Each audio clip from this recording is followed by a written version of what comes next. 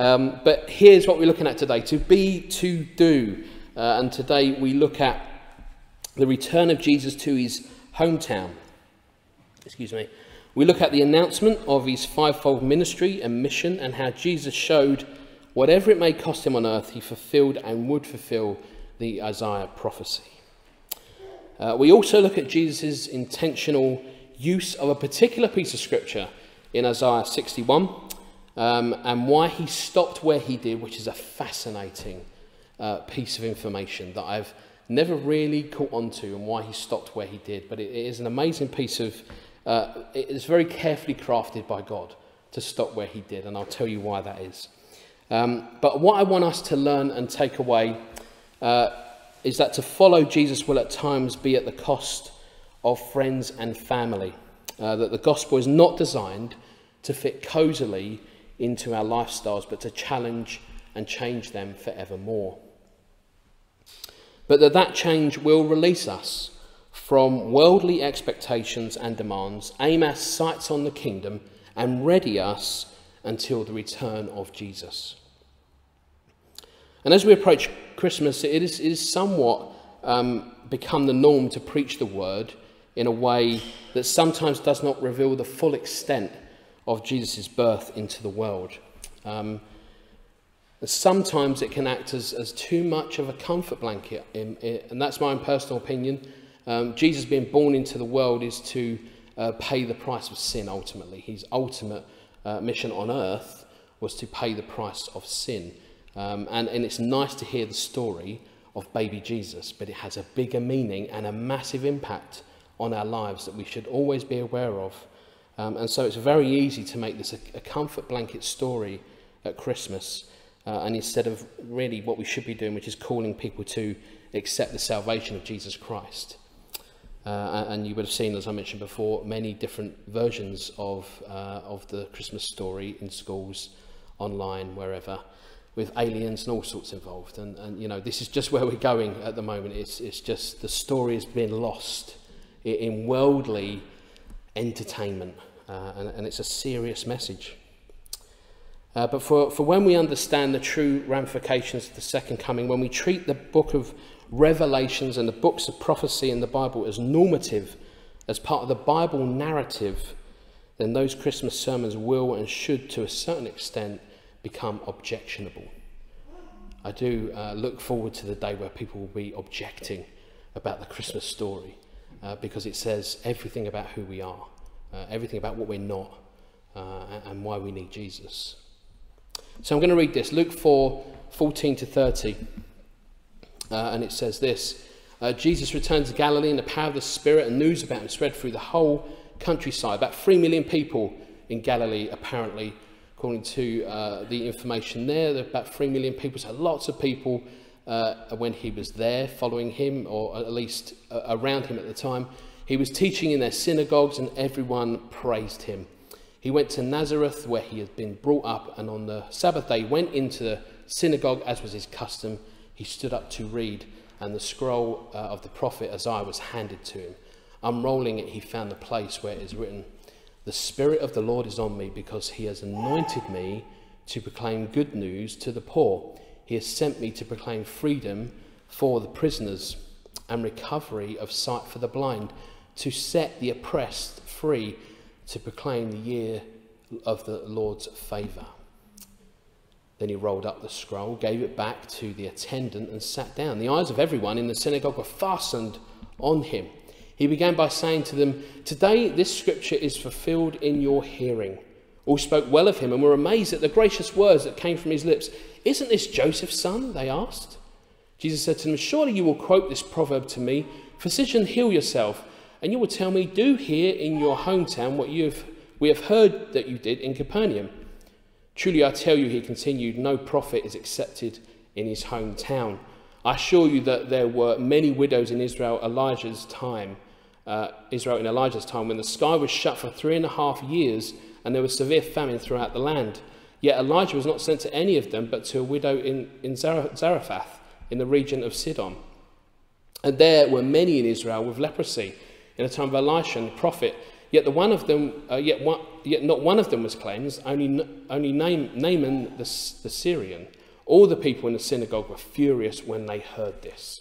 They got up, drove him out of the town, and took him to the brow of the hill on which the town was built in order to throw him off the cliff. But he walked right through the crowd and went on his way. You love that. It's very different, by the way, that last piece, to other times when he disappears. This one is quite unique in that he just walked right through the crowd. Other times he sort of disappears, or he's ushered away, or he's helped out of the way. But we'll get on to what that means and what we're looking at. But the background here is that when Jesus returns to Galilee, he's just returned from testing in the wilderness by the devil. And what we find is a Jesus who isn't tired or exhausted. You remember the angels attended him after that. And so this has come off the back of that attendance, that he's been restored, he's been recharged, as it were, he's been healed in whatever way that is, that angels do that, and get him back to his best, as it were. But Jesus, we find a Jesus who is empowered by the power of the Spirit. His victory over the devil was due to leading by and already being filled with the Spirit. This is not a first time. This is a renewing of the Spirit, as it were. He is now empowered by the Spirit, and he already has the Spirit, and we'll get onto that as well. But when we read verses 14 and 15, what we see is a teacher on fire. As I was trying to think about this, how this might look, he was going around, and he was going around and speaking in all the synagogues in Galilee, and everyone was amazed at what he was saying. And I was trying to think, how might that look? And I thought, this reminds me of these films, right, where, you get, I don't know, and this is before I became a Christian, although, films are films, but the Rocky films, every Rocky film, the boxer Rocky, every film had a montage moment. I don't know if you remember, but what would happen is when he's training for the fight, they would put together this montage of 2 minutes of him training, running up the steps and boxing and all this stuff, and he's getting ready and he's training. And I thought, this is one of those moments, isn't it? If this was put in a movie and we saw Jesus at this time and everyone's amazed at his teaching, I think what you'd see is some sort of music over the top of it, right? And it would be the latest Christian song that you'd have over it that was inspiring, and it'd feel great and really good, and yeah, look at Jesus go. And by the way, I'm not comparing Rocky to Jesus. I'm just using it as an example.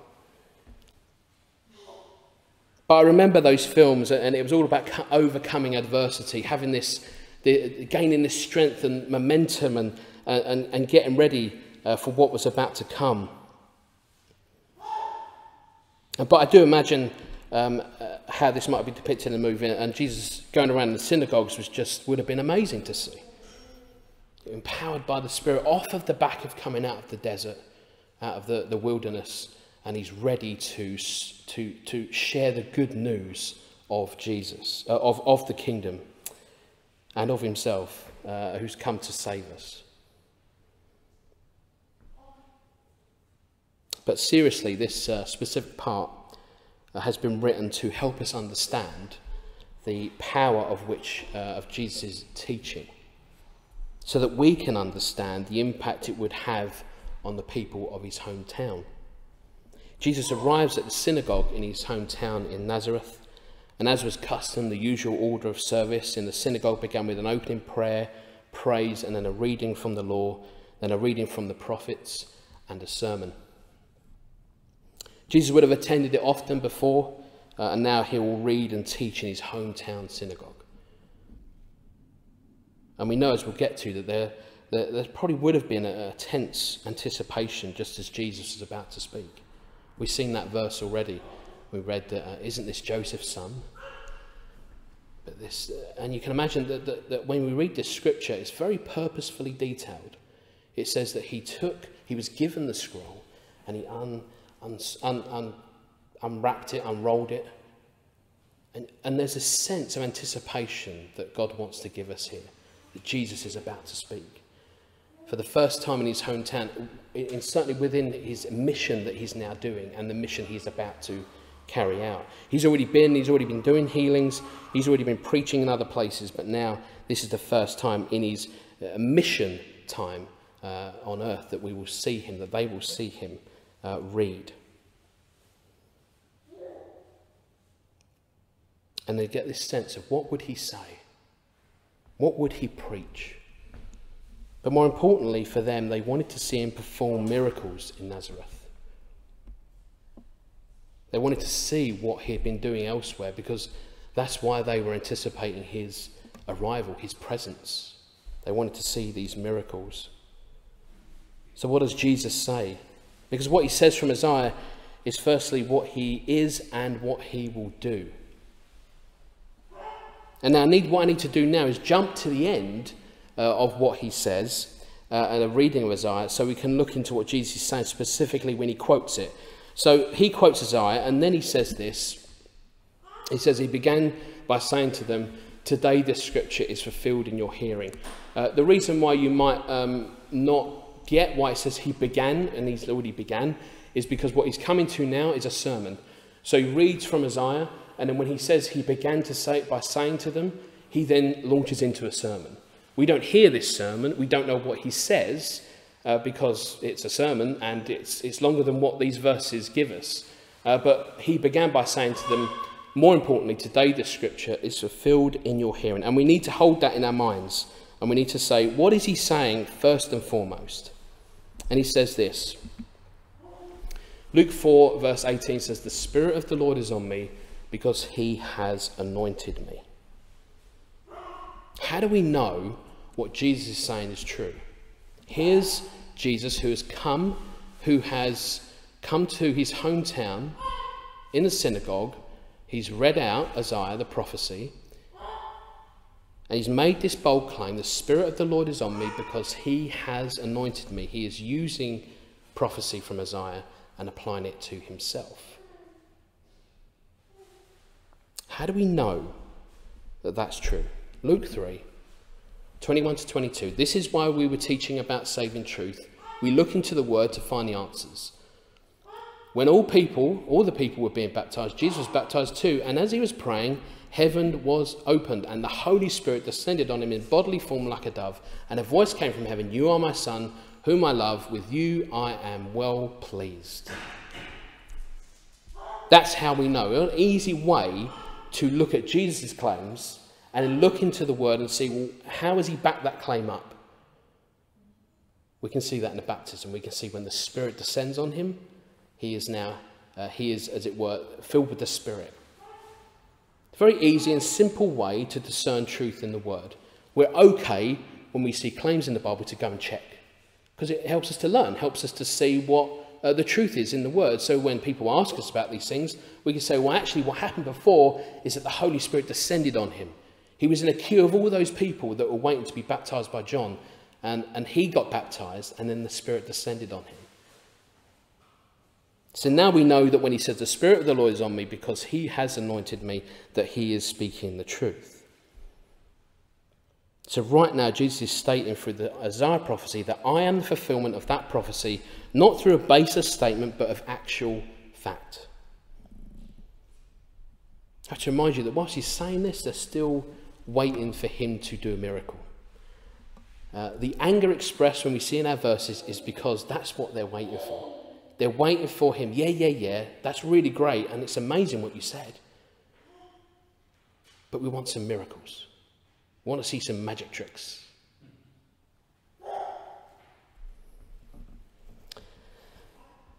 The critical requirement of that fulfillment is that the person would have the Spirit of the Lord on him and be anointed. So Jesus must be the fulfillment to do the ministry that is about to follow.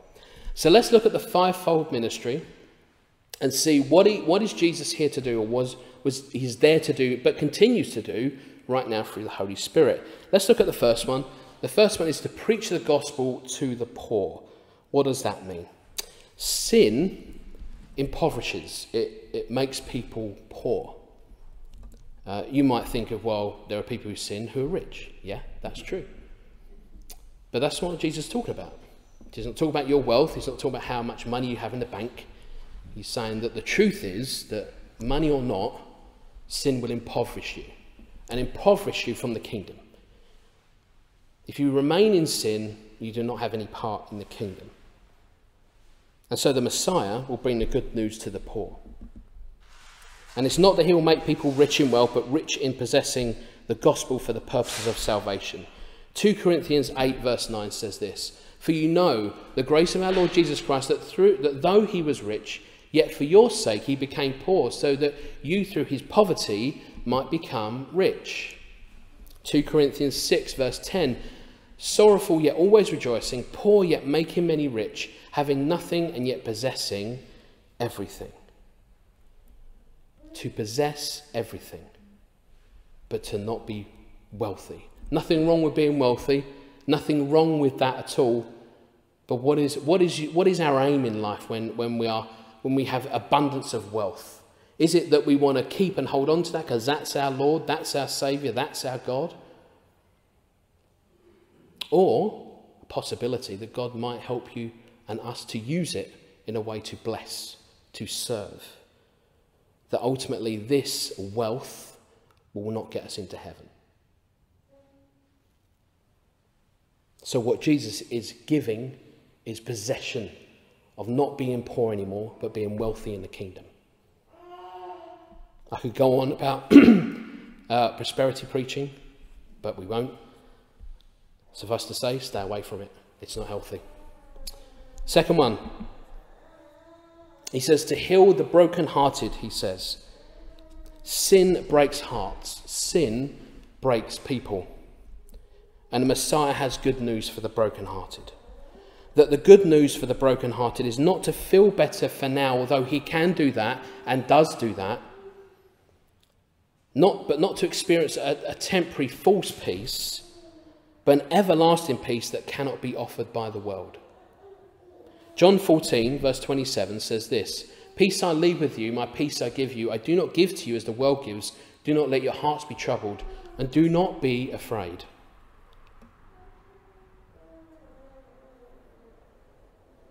Thirdly, to proclaim liberty to the captives. Sin makes people captive and enslaved to it. And the Messiah has come to set them free. Captivity in a physically worldly sense and freedom from it is not enough to truly set people free. It is good to pray for people to be set free from oppression, from people that are suffering from from worldly imprisonment, oppression, absolutely. Falsely, yes, absolutely. Pray for them. But it's not ultimately the freedom from a prison cell that will set us free, but set us free in our hearts. What has Jesus come to do? He's come to preach a bigger gospel than the one we anticipate he was to come and do. Even the Jews thought he was to come and overturn the Roman rule, and yet he didn't do that. Misinterpretation, mis-expectation of what Jesus was there to do. He's there for the bigger purpose, the bigger mission, that hearts will be won over to the kingdom of heaven and people will be saved. When people put their faith and trust in Christ, the freedom from sin today and in the kingdom is assured. John 8 verse 36 says this, "So if the Son sets you free, you will be free indeed." Fourth, recovery of sight to the blind. Sin blinds us. We can live in sin and not necessarily realise it. That's the great thing about the gospel. It's a great thing about looking into Christianity, is looking into Jesus. Jesus is trying to reveal the sin that we are in. And the hard side to that is that once you know it, we're going to have to try and live with that on this earth. We're going to have to try and get through it and be more like Jesus every day. Again, this isn't about making us feel better and taking away the challenges of the world. Me and Dan have had a discussion once about what it means to have the sinful nature, and then for it to be, once we give ourselves to God, that we're no longer of the sinful nature. But we are living in a broken world that continues to sin. And so around us we are affected, influenced, tempted by sin itself. So because we become Christian, because we realise the truth, does not take away from the sin and the brokenness that happens around us. That's a hard thing to sell, isn't it? When you're saying, look, I'm not here to make you feel better. I'm not here to make you feel good. I'm here to tell you the truth, that sin is real. Sin happens. Sin is happening right now in your life. But Jesus has come so that you may be saved.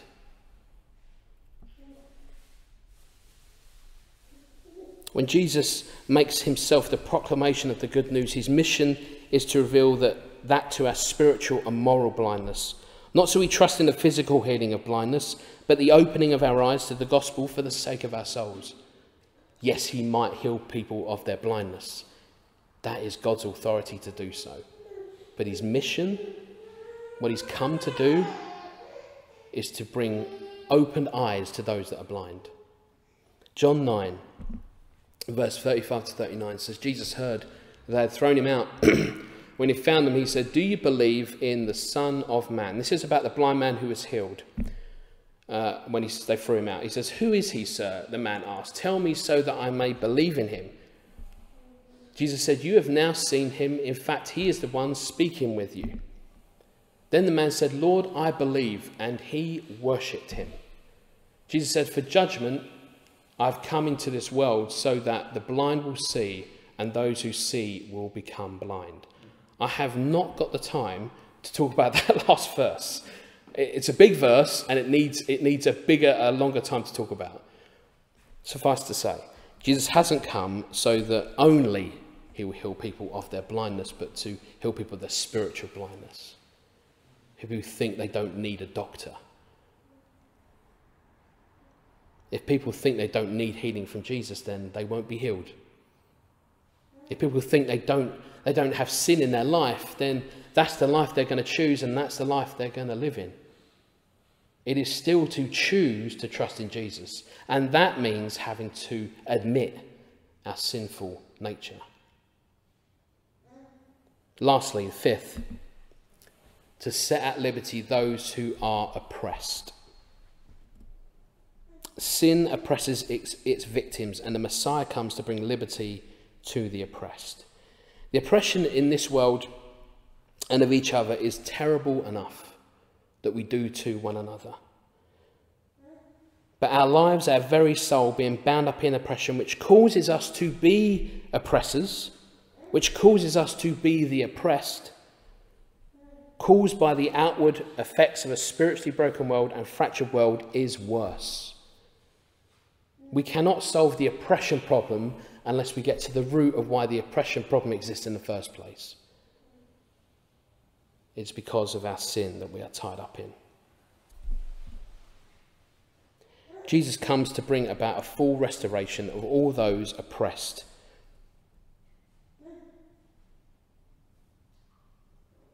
And when he does that, when he brings this freedom, the full restoration of all those oppressed, he brings freedom into eternity, not just for now, not just freedom from prison, but freedom from the chains of sin. John 16 verse 33 says this, I've told you these things so that in me you may have peace. In this world you will have trouble, but take heart, I have overcome the world. It's a great verse. Great verse. All this Jesus has done and will continue to do. When Jesus says, when Jesus says it is fulfilled, he says that Isaiah wrote of me. When Isaiah was writing, he wrote of me, he says. He wrote of now. That's a big statement to make. Here is prophecy being fulfilled. And you can tell they're not really clued in, right? Because people are not really sure whether Jesus is who he says he is, because we just read that that's what happens. But he's saying prophecy has now been fulfilled today. Jesus stands in front of them and says, I am the one fulfilling that prophecy. What Jesus does next, after reading out this scripture from Isaiah, is stop short. In Isaiah 61, where this is from, Jesus finishes on this. He says to proclaim the year of the Lord's favour. Isn't that great? It's lovely, it's beautiful, it's fantastic. Proclaim the year of the Lord's favour. And yet when we turn to Isaiah 61 verse 2, to proclaim the year of the Lord's favour and the day of vengeance of our God to comfort all who mourn. Now for a minute, if this wasn't Jesus, and this is just some preacher, I'd be saying, now you're just trying to dress it up and make it look nice.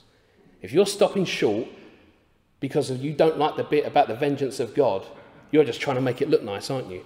But it's done intentionally. It's an amazing piece of work by God of why he stops short. This is intentional.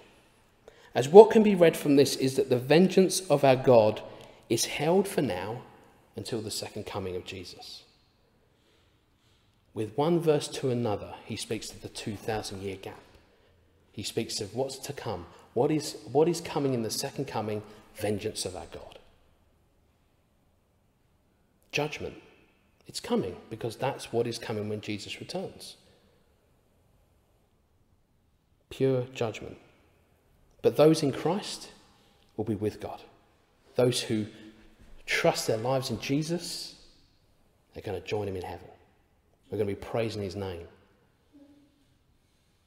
And I'll get to the end of this, and there's a verse that absolutely I love, because it speaks about people who don't know him, not in a vengeful way, in a tearful way, in a real distressing way. And I'll get to that at the end. I really want to read that out because it just closes this very nicely.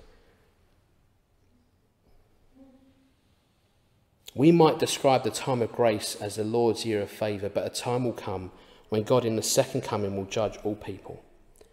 After Jesus had given his sermon, they spoke well of him and were amazed by his words. I think every person who preaches secretly want that. They want to be amazed. They want people to feel amazed by their words. I particularly don't, and never have, actually. I thank you for the encouragement. It's very welcome. But I don't particularly look for the edification, as it were, the false edification. I don't want to look for that. I want to get into the word, and if I read the word, and if it speaks to you, then I hope the Holy Spirit has spoken to you, and it's not my doing, but hopefully I've relayed something of what God wanted to say today. But they were amazed by his words. They loved what he said. Reading out Isaiah, having this sermon that we don't hear about, must have been an amazing sermon. The best sermon of any sermon ever. It doesn't matter how good you are at preaching. Jesus was the best. Here is the best sermon that we see. It's so good that we don't get to hear about it. But anyway. But now the audience that Jesus is talking to wanted special favours because he was in his hometown. They want to see the miracles. Jesus points out that this doesn't matter to God, using Elijah and Elisha's miracles as example because they were done among Gentiles. What Jesus tells them when he speaks of Elijah and Elisha is that just because there was a perceived need for those miracles, it didn't mean that it would be done. What Jesus comes back to is the authority of God. It is the authority of God that everything rests on. That whole place, bar one person, did not get healed. You won't hear that being preached in a so-called healing ministry that praises itself, that looks for experience and pushing people over and all that stuff and all the show and the entertainment. You won't hear that. You won't hear that verse. You won't hear about God's authority to sometimes not heal. Because when we become Christians, what we say is it is God's authority, not mine. It is up to God whether he heals. It is up to him whether it is his place, whether he wants to do that in that time. So it doesn't mean it would be done. Jesus has been consistent in his teaching that all the miracles of his ministry are not the things that will save anyone. but that those that trust the source of the miracles and therefore his authority, whether they are applied or not, will be the following.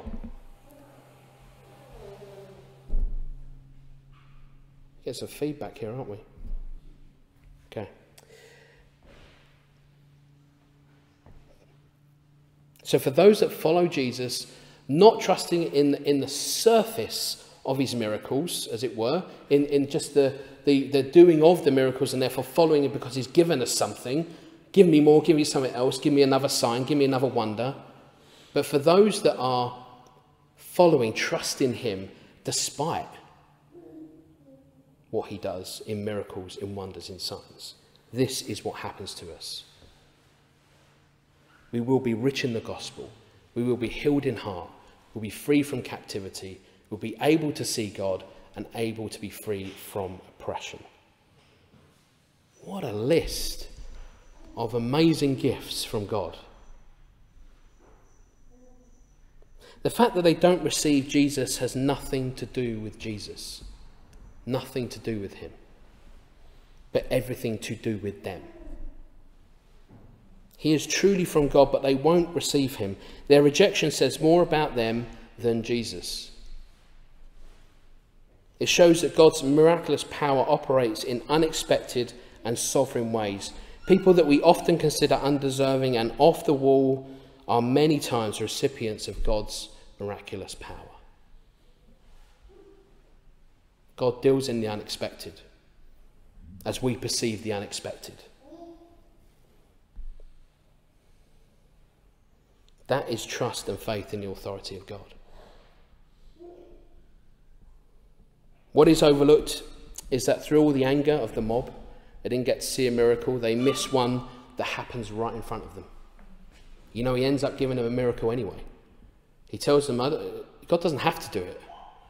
It's not, you do not control God, and he will do it as in his plan to do so. And yet what they miss is a miracle happen right in front of them.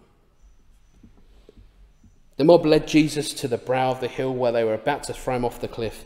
And not only that, but had they been able to do it, they would have then pelted him with stones. That was part of the tradition of doing that, of taking people to the top of a hill, a small mountain, a small cliff, throw them off, and then pelt them with stones until they were dead. That was what they would do to people. And this was a common process. But right on the edge, the miracle occurs. Verse 30, but he walked right through the crowd and went on his way. And again, if you can just picture that moment where he is cornered on a cliff. And in that moment, he doesn't walk around them. He doesn't do some dodge or whatever you want to call it. He walks right through the middle of them. And I wonder, wow, how would that have looked? And then realizing and not seeing him walk through the crowd. Not seeing him disappear only till after he'd left. That's a miracle, isn't it? How do you disappear in front of a mob of angry people who are determined to kill you? That's a miracle. He didn't fight his way through, walked right through and on his way as if nothing was about to happen. It's fantastic. And I think when we look at this account, the one thing that I learned from this is that God isn't a plaything. He isn't to be tested for our amusement or entertainment. He's to be revered and respected.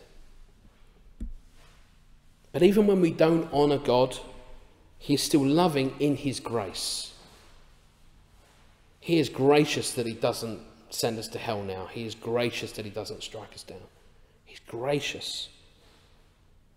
Because he knows that he wants people to recognise that when that day comes, when the final day comes, he wants to give them every chance possible to come to him. They will need God as we need God for more than signs and wonders. And we will need him for our and their very salvation. John 18 verse 36 says this. Jesus said, "My kingdom is not of this world. If it were, my servants would fight to prevent my arrest by the Jewish leaders. But now my kingdom is from another place." For believers, we too must live as gaining more than what is offered temporarily by this world. that is our citizenship. That, as our citizenship is now in heaven, we continue to mature and behave more like that citizen than a citizen of this world. That is the challenge for Christians in this place until we go and meet him. How do we be a citizen of heaven in this world for now? That's what you're doing every day. As a Christian, you are learning and trying to be a citizen of heaven in this place, in this world. And as I said at the start, that's why it's simply not a case of going, I believe in Jesus, all my problems disappear. We are still surrounded by the influence, by the brokenness of sin. So I don't pretend to make this message nice and acceptable, because it isn't. It should be objectionable, because we in our flesh are sinful, and this message should be objectionable to us. But it doesn't have to stay that way. We can accept the message and we can come to a knowledge and salvation in Jesus Christ. That is possible. If we behave like citizens of heaven, then our hearts will want all the more those that do not believe to come to a truth and salvation in Jesus. And I'm going to read this as our last verse here, and then I'm going to pray, and then we're going to have 2 songs to worship. It says here in Philippians 3, verse 15 to 21, all of us then who are mature should take such a view of things, and if on some point you think differently, that too God will make clear to you. Only let's live up to what we have already attained. Join together in following my example, brothers and sisters, and just as you have us as a model, keep your eyes on those who live as we do. For as I have often told you before and now tell you again, even with tears, many live as enemies of the cross of Christ. Their destiny is destruction, their God is their stomach, and their glory is in their shame. Their mind is set on earthly things.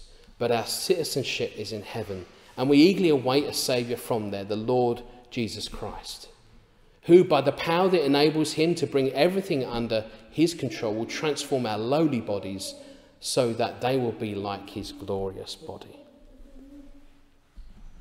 I love that verse, those verses, because it perfectly balances God's judgment, but with this hope that people who are destined currently for that judgment of hell will turn and come to Jesus with tears in my eyes. That's an amazing piece of scripture. That's the heart we should have, isn't it? That's the heart we should be looking for when we want people who we know, friends and families, to come and know Jesus. So easy to get annoyed. So easy to get tired, impatient for people who you know might just be on the edge of believing in Jesus. And so with tears, with a heartfelt passion, we'll keep going until Jesus returns, or until we go and meet him. I'm going to pray, and then we'll have our worship time. Lord, we want to thank you that you are such a gracious, loving God, that you have done everything that needed to be done so that we may choose to accept Jesus as our Lord and Saviour. That there is nothing we can do in ourselves to please you. There is nothing good about us. But thank you for Jesus, who has made it possible for sinners to come and be restored in relationship to Jesus Christ. Lord, when I think of that relationship of the Trinity, when I think of entering the presence of God through the Holy Spirit, how much do we not deserve that? How much do we not deserve to enter the presence of a holy, perfect God? And yet, we are invited today to come and repent, to admit our sinful behaviour, to admit that we are against you. And even in that, what feels like the broken depth that we cannot be rescued from, that is the moment that we are rescued. that we are from death to life. We are brought back to life, to a new life in Jesus. Lord, we do not deserve to be in your presence. We do not deserve to even speak to you right now. And yet it is possible because you made it possible. That's amazing. Thank you, Lord, that we can do this right now. You hear our prayers. You hear our inaudible prayers, our prayers that we don't speak through our mouth, but in our head, in our heart. You hear those too. Oh, Lord.